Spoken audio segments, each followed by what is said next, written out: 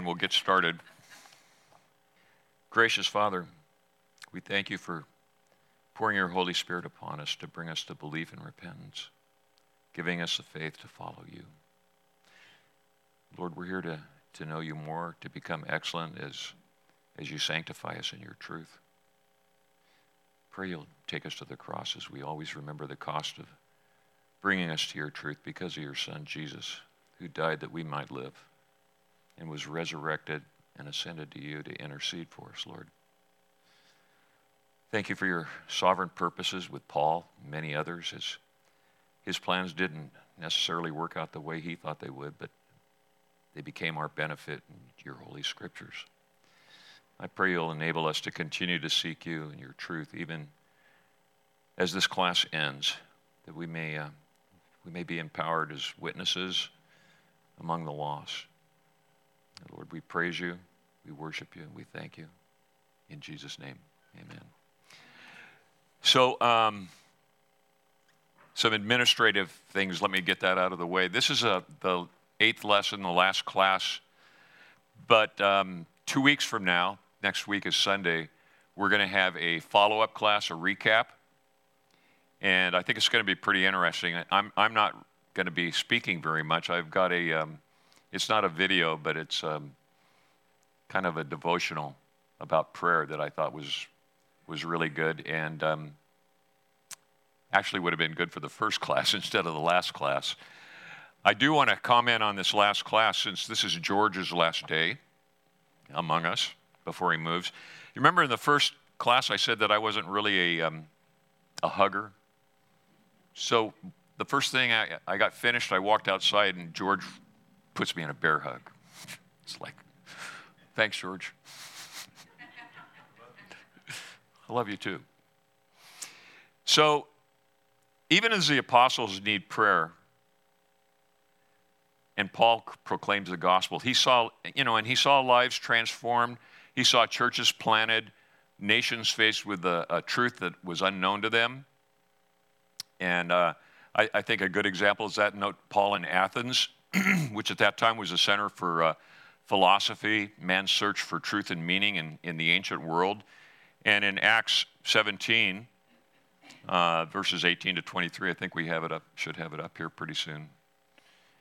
We read, "He was preaching Jesus and the resurrection, and they took him and brought him to the Areopagus, saying, 'May we know what this new teaching is that you're presenting, for you bring some strange things to our ears. We wish to know, therefore, what these things mean.' Now, all the Athenians and the foreigners who lived there would spend their time doing nothing else except telling or hearing something new.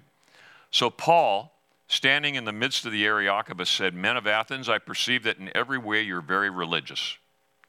As I passed along and I observed the objects of your worship, I also found an altar with this inscription, to the unknown God. What therefore you worship as unknown, this I proclaim to you.'" And he went on to preach a sermon. You know, in his travels and his preaching, he constantly put himself at risk. He encountered constant opposition, controversies, hardships, setbacks. And, you know, we're seldom at risk in this country, at least physically. Mostly the church in the United States is at risk. Risks that are imposed by the culture, which is led by Satan. And pastors who want to do something more than just preach the word of God. We've had a setback here with our pastor dying, and I'm saying in August because he hasn't been with us since August. And like Paul, all he wanted to do was preach the word of God. No special programs, no do something, no third option, just the word of God exposited and proclaimed. Hardcore. The prayer we look at today is different than what Paul has prayed before. Before, there's always thanks, there's evidence of divine grace, there's growth in the knowledge of God's will and power to grasp the limitless love of Christ, to be excellent and worthy of their calling from God, and that God fulfills his purposes in response to the prayers of his people. Paul was always praying for others. You know, they were aimed at the new believers back then, and basically everyone was a new believer, you know, at that time.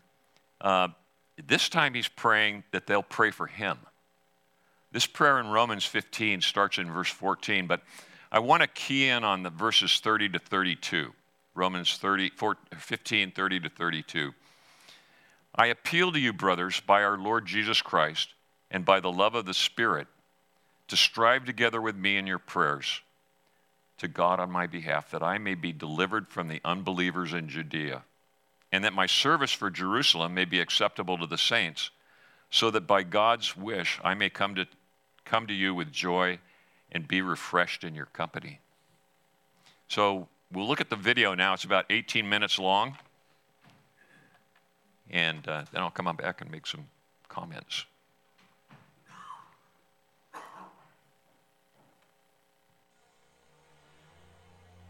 What this series on prayer has presupposed is that we Christians have the possibility of reforming our prayer lives through imitating the prayers of Scripture. And we could have focused on the prayers of David or Daniel, for instance. But we have looked at the prayers of Paul. I think it would be a helpful exercise for some to write out these prayers of Paul and slip them into their Bibles. There are more prayers that we haven't had time to look at. And reread them, memorize them, and then incorporate them into your regular praying for individuals, for missionaries, for pastors, for the church, for your family. Incorporate them into your regular prayer habits. That will not only increase your capacity to pray at greater length and with greater focus and with greater cohesiveness, but it will also focus your prayers on the kinds of things that the Apostle Paul himself, led by the Spirit of God, preserved for us in Holy Scripture, mandates as the way Christians ought to be praying today.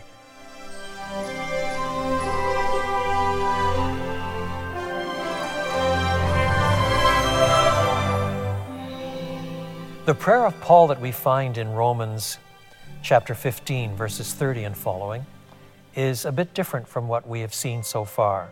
Most of the prayers that we have looked at in this series have been prayers that could have been prayed usefully, fruitfully, in any congregation in the first century or today. But this prayer is tied up with particularities arising from the context in which Paul finds himself. He says, for example, amongst other things, pray that I may be kept safe from the unbelievers in Judea, and that the contribution I take to Jerusalem may be favorably received by the Lord's people there, and so on. This is referring to concrete events, and so we really must understand the context of chapter 15 a little better. Paul is writing to the Romans for a variety of reasons, but among them, he's explaining his plans. His desire is to go to Spain, right at the western end of the Mediterranean Sea, to preach the gospel where, he says, Christ is not yet known. He says something really stunning in this regard. His whole desire is to preach where Christ is not known, to do what we would call evangelism of unreached people groups. And there is no room for him anymore where he now is, he says, if that's going to be his ministry. He doesn't mean that everybody's become a Christian, but he is saying that the church is so well established where he is that it can propagate itself. It can evangelize on its own without Paul, as the kind of apostle who breaks new ground, takes the leading role. But before he goes to Spain, he has certain jobs that he must tackle. He must pick up some money gathered by Christians in Greece, in Achaia and Macedonia. These are mostly Gentile congregations that have attracted money, pulled money together, some of it very sacrificially given, to help believers, fellow Christians who are of Jewish heritage back in the Jerusalem area. They have been going through particularly hard times, and from Paul's point of view, it's not only a duty but a mark of love for the Gentile Christians to provide some material blessings to help the Jewish believers back home in Jerusalem, since after all the blessings of the gospel have come to the Gentile believers through the Jews. After all, that's what Paul himself learned from the heritage of Jesus.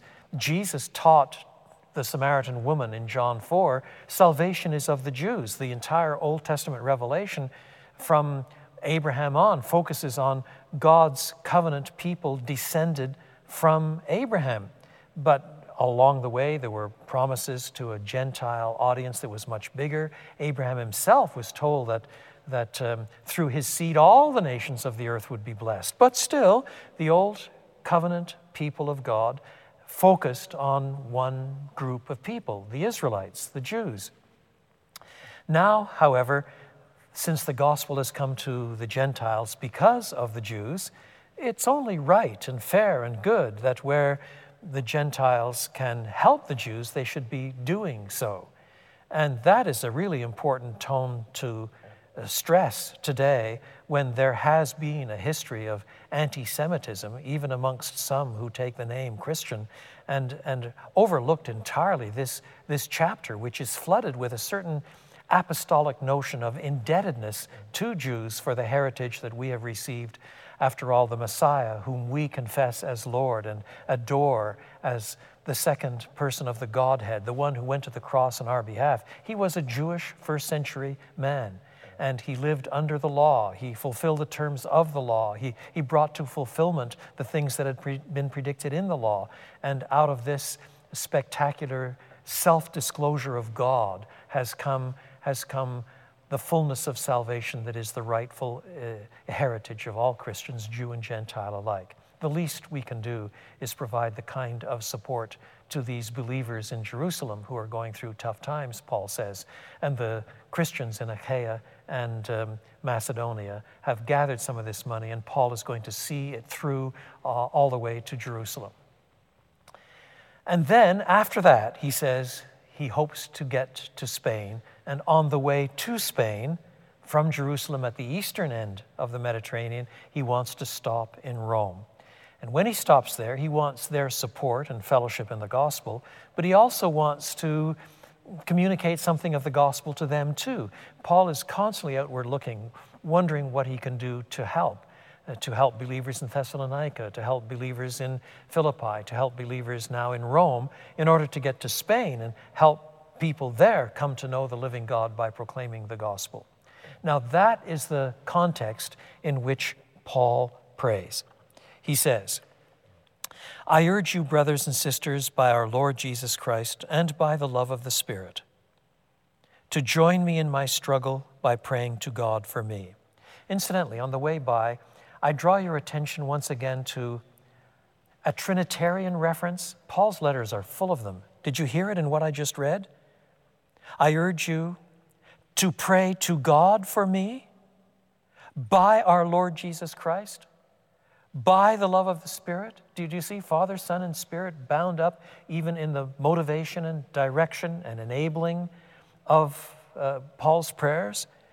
By our Lord Jesus Christ. When we pray to God, we end our prayers very often in Jesus' name.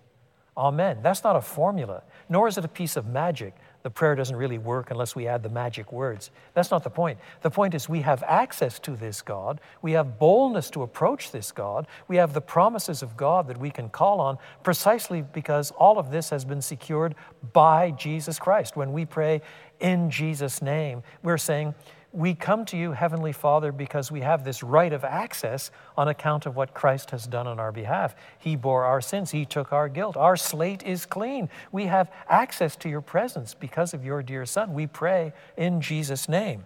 And we are able to do this because of the work of the Spirit. Here, rather exceptionally, it's the love of the Holy Spirit that is particularly mentioned. I urge you, brothers and sisters, by our Lord Jesus Christ, by the love of the Spirit, to join me in my struggle by praying to God for me. Now that's remarkable. It recognizes that apostolic ministry can be a struggle, but it also presupposes that prayer for this ministry is itself rightfully considered a struggle, joining in the apostolic struggle. Paul might be on the front lines with all kinds of difficult things to face. He gives a long list of the physical abuse he suffered when he writes the 11th chapter of 2 Corinthians. You can read that on your own. But in addition, he knows that on top of the physical pressures, there is the disappointment sometimes from false brothers or the cares of the least of the saints. All of these are parts of apostolic struggle in pastoral, apostolic ministry. And the least you can do to help the apostle is struggle in your prayer life. So what's presupposed is that praying is not always easy. What's presupposed is that it takes discipline, time set aside for God, prayer lists, thinking through apostolic needs as we think through today pastoral needs, and joining with those who struggle in ministry by ourselves struggling in prayer. This is not the only passage where Paul views prayer as a kind of disciplined struggle. There will be moments of ecstatic joy where we're awash in the recognition of God's love for us in Christ Jesus, where our hearts are drawn in sympathy and love. But there will be times where prayer itself is a struggle. It's hard. It feels as if the heavens are as bronze, but we pray on. We wrestle in prayer in any case, asking God, sometimes, to use Paul's language in an earlier chapter in Romans, with groanings that cannot be uttered, where we don't know quite what to ask for when we face really difficult circumstances, and trust the Holy Spirit who is enabling us to pray, to pray with the right words since we don't know what they are. Any person who's more than a babe in Christ has gone through experiences in which we scarcely know what to ask for. Sometimes we know exactly what to ask for. Paul's own examples in prayer teach us what to ask for, but sometimes we don't know. We remember how in the Old Testament, one of the Old Testament leaders said, "We don't know what to do, but our eyes are on you." So also Christians sometimes don't know quite what to ask for, but our eyes are on Christ, and we struggle seeking for the right words, and the Spirit gives them to us. Prayer is not always an easy thing, and I don't want to give the impression in this series that provided you simply follow the formulas of the apostle in a select group of prayers, therefore your prayer life will be automatically transformed and become magically effective. No, there is an element of praying that is difficult, involves discipline and struggle. And Paul recognizes that in this case too. So he says, I urge you to join me in my struggle by praying to God for me. And then what does he ask for? Something great and glorious, like that you will become forever more holy? No, that's not quite the focus here. Here it's an historic bit, a little historical context that needs to be resolved. Pray that I may be kept safe from the unbelievers in Judea. That's the first petition. Number 2, and that the contribution I take to Jerusalem may be favorably received by the Lord's people there. In other words, Paul recognizes that this journey that he's taking to Jerusalem is fraught with danger. And when you read the account in Acts, you discover how close Paul came to being mobbed, to being killed. And when he's finally arrested, a plot is uncovered to kill him. But the answer to these prayers, offered no doubt by the Romans, is precisely that Paul, in due course, was spared these things and eventually did get to Rome, albeit as a prisoner of the Roman government. And the second element, that the gift that was put together by the Christians in Achaia and Macedonia might be favorably be received in Jerusalem. At this point, many Jerusalem Christians of Jewish heritage, were finding it difficult to figure out exactly how the new covenant, on which all Christians agreed, related to the old covenant. What exactly was the place of the law now that Christ had come? And there, some believers had different views. You can find some of those matters disputed, for example, in Acts chapter 15. And Paul knows that there is enough suspicion of Gentile believers that even when these Gentile believers send money, without asking for anything in return, to support poor Christians in Jerusalem and Judea, the gift could be viewed with suspicion, trying to buy us off, trying to somehow persuade believers to be a little more sympathetic to Gentiles? Is that what they're trying to do? No. Pray that by the power of God, the hearts of men and women will be so transformed that they'll receive this gift well. For the truth of the matter is, it takes as much grace to receive. Well, I guess that's going to be the end there. I don't know what happened. You know, Paul realizes that if he's going to be an effective minister of the gospel, he must be utterly dependent on God's help, which comes through faithful and earnest prayers of many. We see in Colossians 4, verses 2 to 3, continue steadfastly in prayer, being watchful in it with thanksgiving. At the same time, pray also for us, that God may open to us a door for the word to be declared, the mystery of Christ, on account of which I am in prison. And then in 2 Thessalonians 3, verses 1 to 2, finally, brothers, pray for us that the word of the Lord may speed ahead and be honored as happened among you, and that we may be delivered from wicked and evil men, for not all have faith. You know, this prayer is a prayer of ministry, in particular Paul's ministry. There's 4 lessons I think we can learn from it, and I'll start off here, lesson 1. You know, Paul wants this prayer to be offered with earnestness and urgency and persistence. You know, his strongest appeal to them lies in what he's prayed for in other passages that we've read, that we've already studied. When he says, by the love of the Spirit, strive together with me in your prayers for God on my behalf. You know, if you know anything about the love of the Spirit, if the Spirit's working in you, how can you not love? How can you not pray? Your prayers reflect your grasp of who Christ is and how well you love. So Paul's saying, join me in my struggle by praying to God for me. You know, prayer's the gymnasium of the soul. And Paul recognizes that real praying includes elements of struggle, as D.A. Carson just mentioned. You know, discipline, work, spiritual agonizing against dark powers of evil. So pray with me in the Spirit. You know, in many parts of the world, I think spiritual warfare is taken a lot more seriously than many of us take it in the West. No doubt it's because in the West we have centuries of Christian influence, but also, you know, raw secularism, a pervasive worldview that fails to perceive the extent of the demonic realm due to a culture that assigns sociological, psychological, economic reasons for everything. You know, in the West, we fail to reckon with our own capacity for evil because at heart, we're all good people. You know, this week in Ukraine, we've seen images of innocents slaughtered in their homes and streets. Well, we think for no reason, but I'm sure that the other side probably has reasons, dark reasons. And history shows this has pretty much been the norm through human existence. You know, it really shouldn't surprise us. This goes back to the 6th chapter of Genesis in verses 5 to 6. Am I getting any other verses up here? Okay. It says, the Lord saw that the wickedness of man was great in the earth, and that every intention of the thoughts of his heart was only evil, continually. And the Lord regretted that he had made man on the earth, and it grieved him to his heart.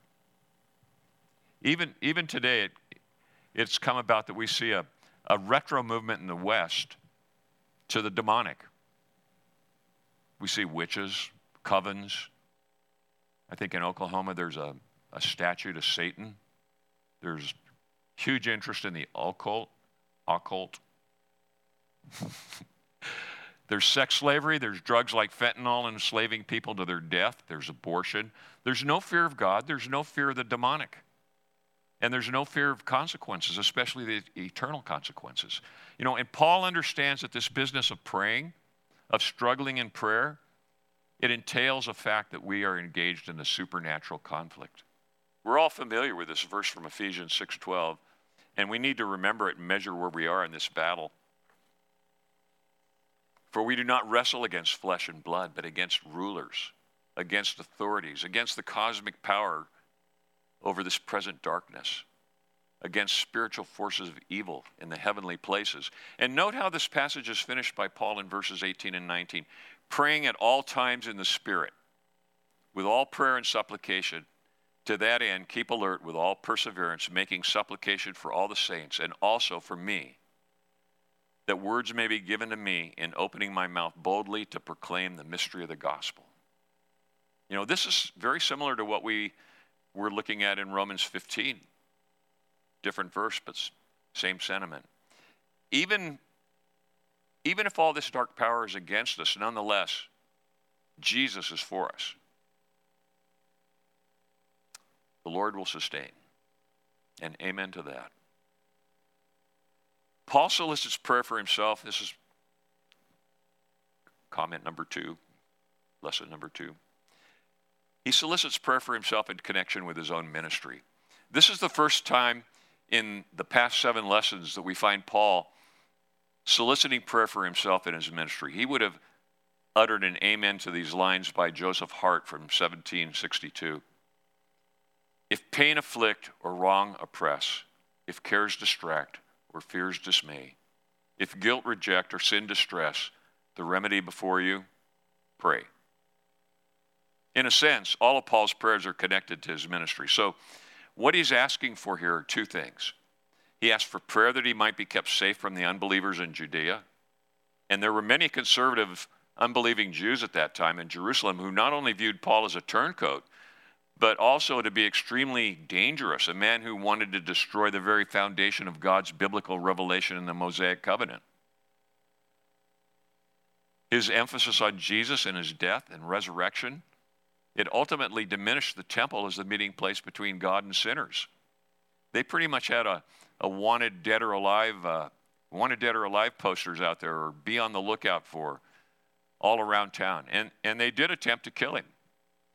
From the very beginning of his conversion after his return from Jerusalem, from Damascus, we read in Acts 9, verses 28 and 29. So he went out among them at Jerusalem, preaching boldly in the name of the Lord. And he spoke and disputed against the Hellenists, but they were seeking to kill him. Everywhere Paul went, whether in Israel or among the Gentiles, he was at risk. And let me emphasize a couple of things. Typically, it's the people in power who do the persecuting. Here we see the threat as the unbelievers. The important distinction is that today we're inclined to buy into a modern view that belief is simply a matter of opinion. No matters of ultimate truth are at stake. The New Testament writers don't see it that way. They hold that God has objectively revealed himself not only in the distant past, but in his Son, Jesus Christ, by raising him from the dead. And not to trust in him totally is not merely a question of religious preference or unbelief in a modern sense, but it's willful disobedience. It's moral rebellion. It's the sinful elevation of the personal opinion and reference and priorities above the centrality of God. In short, a worship of self. And so Paul asked for prayer that his service in Jerusalem might be acceptable to the Lord's people there. We also should pray that Christian leaders might be rescued from the opposition of outsiders who try to destroy their ministry, and that their service is acceptable to those to whom they minister. We need to pray that God will send us under shepherds who are wise, spiritual, godly, disciplined, informed, prayerful, transparent, who just want to preach faithful to Scripture. But also that their ministry will be acceptable to the saints sitting in the pews that they're shepherding. We don't have pews here, we have chairs, but I like pews better. Paul envisions further ministry opportunities. You know, he's never met the Romans that he's writing to here. He wants to meet them when he comes to Rome on his way to Spain. And that's always been his ambition, to preach the gospel on virgin turf. I'm reminded once again of his sermon in the Areopagus in Athens, proclaiming to them the unknown God, who he is, what he's done, how he's revealed himself in his Son by raising him from the dead. If there was time travel, That's one sermon I'd love to hear in its entirety. You know, this is the first real mention of Spain in Scripture as we know it. Rome certainly knew of it. Hannibal came from Spain, crossed the Alps, starting the first and second Punic Wars between Rome and Carthage. You know, Spain was also referred to as Tarshish. It was the destiny of Jonah when he disobeyed God. Spain and Britain were considered at that time to be the ends of the earth. And Paul wants to go to the ends of the earth to extend his ministry to new fields and to preach the gospel. So he asked them to pray for him. This is a large visionary view of prayer. It doesn't simply ask God for enough grace to get through the coming days. It keeps asking, where are we going? How are we reaching out? How will the small events dovetail into the next stage of expansion of the gospel message? Paul has dreams, new needs, new opportunities, which he ties to the prayers of himself and the prayer life of others. Nevertheless, it's a prayer that will not receive a positive response, as the Bible makes clear. You know, God has other purposes. But still, we do dream dreams. We pray for revival. Do we envisage the potential next of ministry, how to get from here to there? Are any of our prayers connected to a larger vision? Paul's prayer is always a concern for the gospel itself and for its extension in a needy world. Without prayer, the gospel can never be preached effectively, can never be proclaimed faithfully, experienced in the heart, or practiced in life. By leaving prayer to the side, underfed by prayer, we leave God out. We leave God out, and his work cannot progress, not without him. We pray for revival in the United States because it's God who creates revival, not us.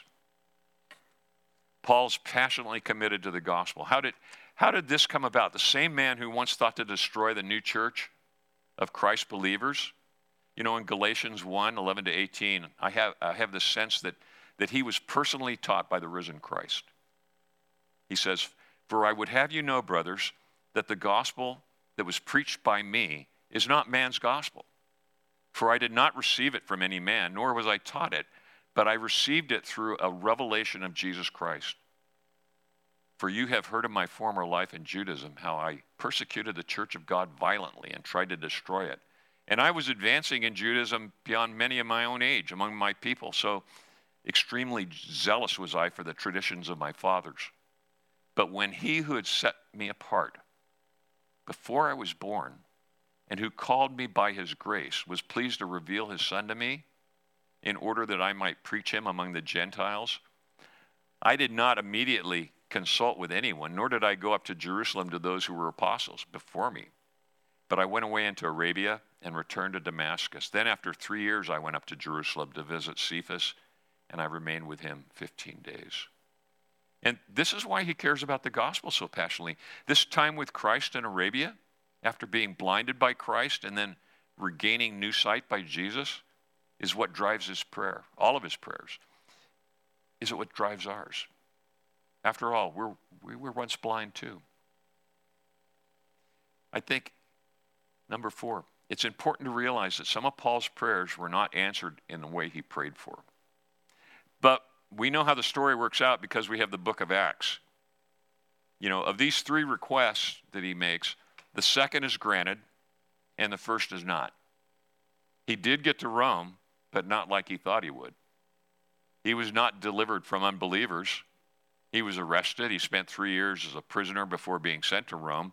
His service for Jerusalem was acceptable, but he went to Rome as a prisoner. His dream of taking the gospel to Spain did not come about. However, in Rome, he did witness the gospel. He wrote many of his epistles and letters, the ones we have today. You know, and God had said that he would stand before kings, and he did exactly that. Like Paul, we too recognize that not all our prayers are answered as we would like. We've had that experience here as well. I mentioned a couple lessons ago, the same was true of Jesus in the Garden of Gethsemane when he prayed, "Take this cup from me," and then he added, "Nevertheless, not my will, but yours be done." Suppose that every time we asked God for anything and ended our prayer with an appropriate formula, in Jesus' name, we immediately receive what we asked for. How would we view prayer? How would we view God? We'd have prosperity here on earth. And would God become nothing more than a powerful genie for us to be called up by prayer? Would that be the magical mystery incantation? What a homogenized, domesticated religion that would be. It would be worship. It wouldn't be worship. It would be the wide gate. Everyone would be there. But I'm betting that there would still be coveting. There'd still be murder. There'd still be theft. There'd still be lies. There'd still be adultery. What's changed? God may give us what we ask for. He may decline, or he may make us wait. Or give us what we ask for, but in a different way, different means. Grace is what Paul needed from the thorn in his flesh rather than its removal, and grace is what we too have received. There's another poem. It's anonymous. I had one verse here that I wanted to read. These inward trials I employ from self and pride to set thee free and break the schemes of earthly joy that thou mayest seek thy all in me. After these 8 lessons, I've come to think that what I've really learned, and I mentioned that at in the first class, I was going to be as much of a student as you were. But I think what I've really learned is that a sovereign, holy, loving, wise Father whom we address in Jesus' name is more interested in me and in us than in our prayers. I'm not putting prayer down. I realize that he's interested in me as his child. The same way he was interested in Paul's ministry to new believers. Prayer is a means of getting to know God, getting to know him better, learning his mind, his will. God's answer to Paul was the best possible answer. And ultimately for us today, 2,000 years later, we derive the benefit of God denying Paul's request as we read and learn from Paul's writings. God's purposes had implication years beyond Paul's death in Rome. And what he wrote by the Holy Spirit still brings people to repentance and belief. Even a Martin Luther, a Spurgeon, a Martin Lloyd-Jones, a John Leader, a Pete Giordano, we've all benefited. Precisely because it was God's purpose being consummated to his people's benefit and to his glory. Romans 5:1-6. If you got the card that I handed out or had handed out in the first and second class, and I think there's still some up at the greeter's stand there. I want to end with this as our ending prayer. It's still at the bottom of those cards that I mentioned. Therefore, since we've been justified by faith, we have peace with God through our Lord Jesus Christ, and through him we have also obtained access by faith into this grace in which we stand, and we rejoice in hope of the glory of God. Not only that, but we rejoice in our suffering, knowing that suffering produces endurance, and endurance produces character, and character produces hope. And hope does not put us to shame, because God's love has been poured into our hearts through the Holy Spirit, who has been given to us. For while we were still weak, at the right time, Christ died for the ungodly. I pray that in Jesus' name. Amen. Thank you.